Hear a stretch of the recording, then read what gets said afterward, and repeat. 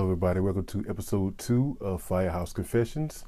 My name is No Smoke Jones, and this story comes to me from a friend of mine who has since retired from the fire service, but it is a call that I've always remembered and thought about and continue to think about and change my perspective as time goes on. And so my friend, he responded to another medical call. It was a guy in cardiac arrest. He was in the backyard of someone's home, and he was amongst his friends, and I believe they were playing dominoes. It was dominoes or a card game. But anyway, he went to full cardiac arrest in front of his friends and collapsed. And so his friends were begging and pleading to save his life, do all you can, please help him. And so they started CPR and was about to defibrillate him and all the things that we do during protocols when somebody's in cardiac arrest. And so we have this instrument called trauma shears, and we cut articles of clothing off when need be to access certain body parts that we need to be able to obtain. And so they cut his shirt off, and lo and behold, he had a bra on. And so it was what my friend told me, it was a very frilly, lacy kind of woman's bra. And so his friends were kind of taken aback, as were the medical professionals who were there. And so, his friends didn't really have any words whatsoever other than, I'm not going to use any explicit language here, but they uncovered his bra. And so they cut that off as well. And then for some reason or other, they went to his pants too. And when they got to his pants, he indeed had on women's panties. And so now everybody's just kind of taken aback. And so, but the thing here is that his friends, once they saw this, they just became irate, and they no longer cared about his life, which is a shame.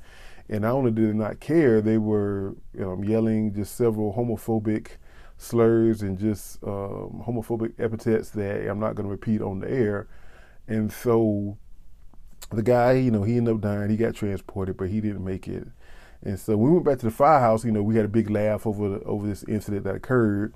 Not because firemen are callous people. That please understand that whenever we run calls and somebody loses their life or we witness something tragic, a lot of times the way we deal with that is with humor. The saying, you have to laugh to keep from crying. Well, that's kind of the same way oftentimes this plays out. But so whenever we go on a call and when somebody loses their life or something horrific happens, we try to make light of the situation. And so we did just that. We made light of the situation, just thought that was just the funniest thing that this guy and you would have never had suspected that, they were women garments underneath his clothing. We just had a kick out of that. And so as time has went on, I've thought about this call many times.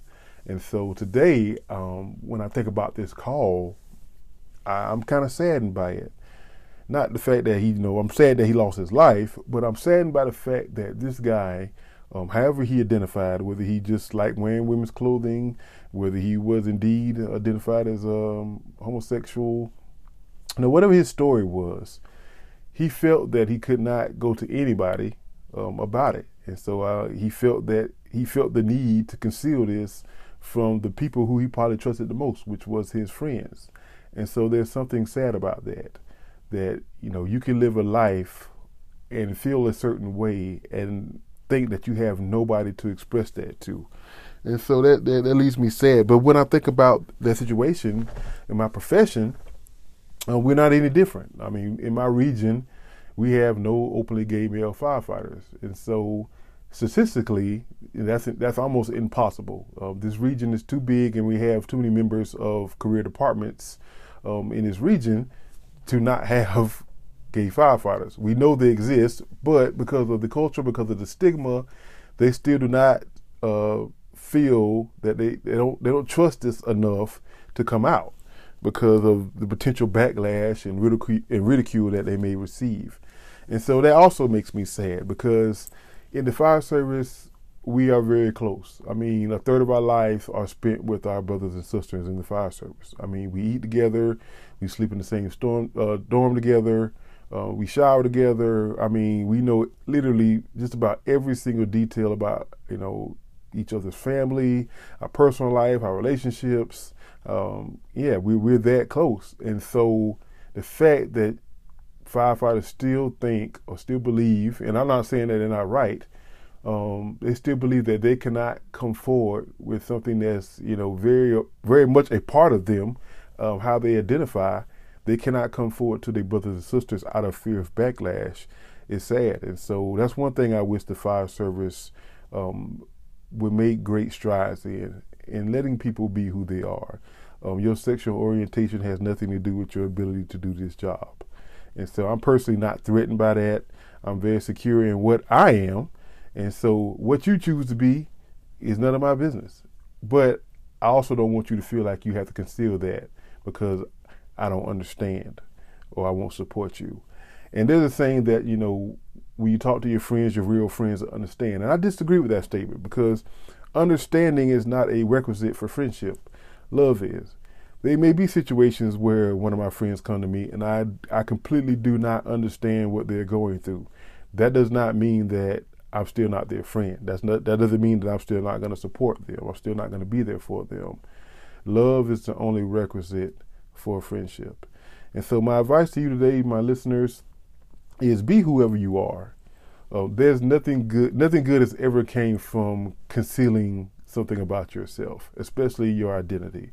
And so concealment only leads to depression and sometimes anger and rage and all kind of negative feelings because you're not being true to yourself. And so if the people around you, if you feel that they're not going to support you and be there for you and love you, no matter what, then you probably need to choose better friends. And there's nothing wrong with that.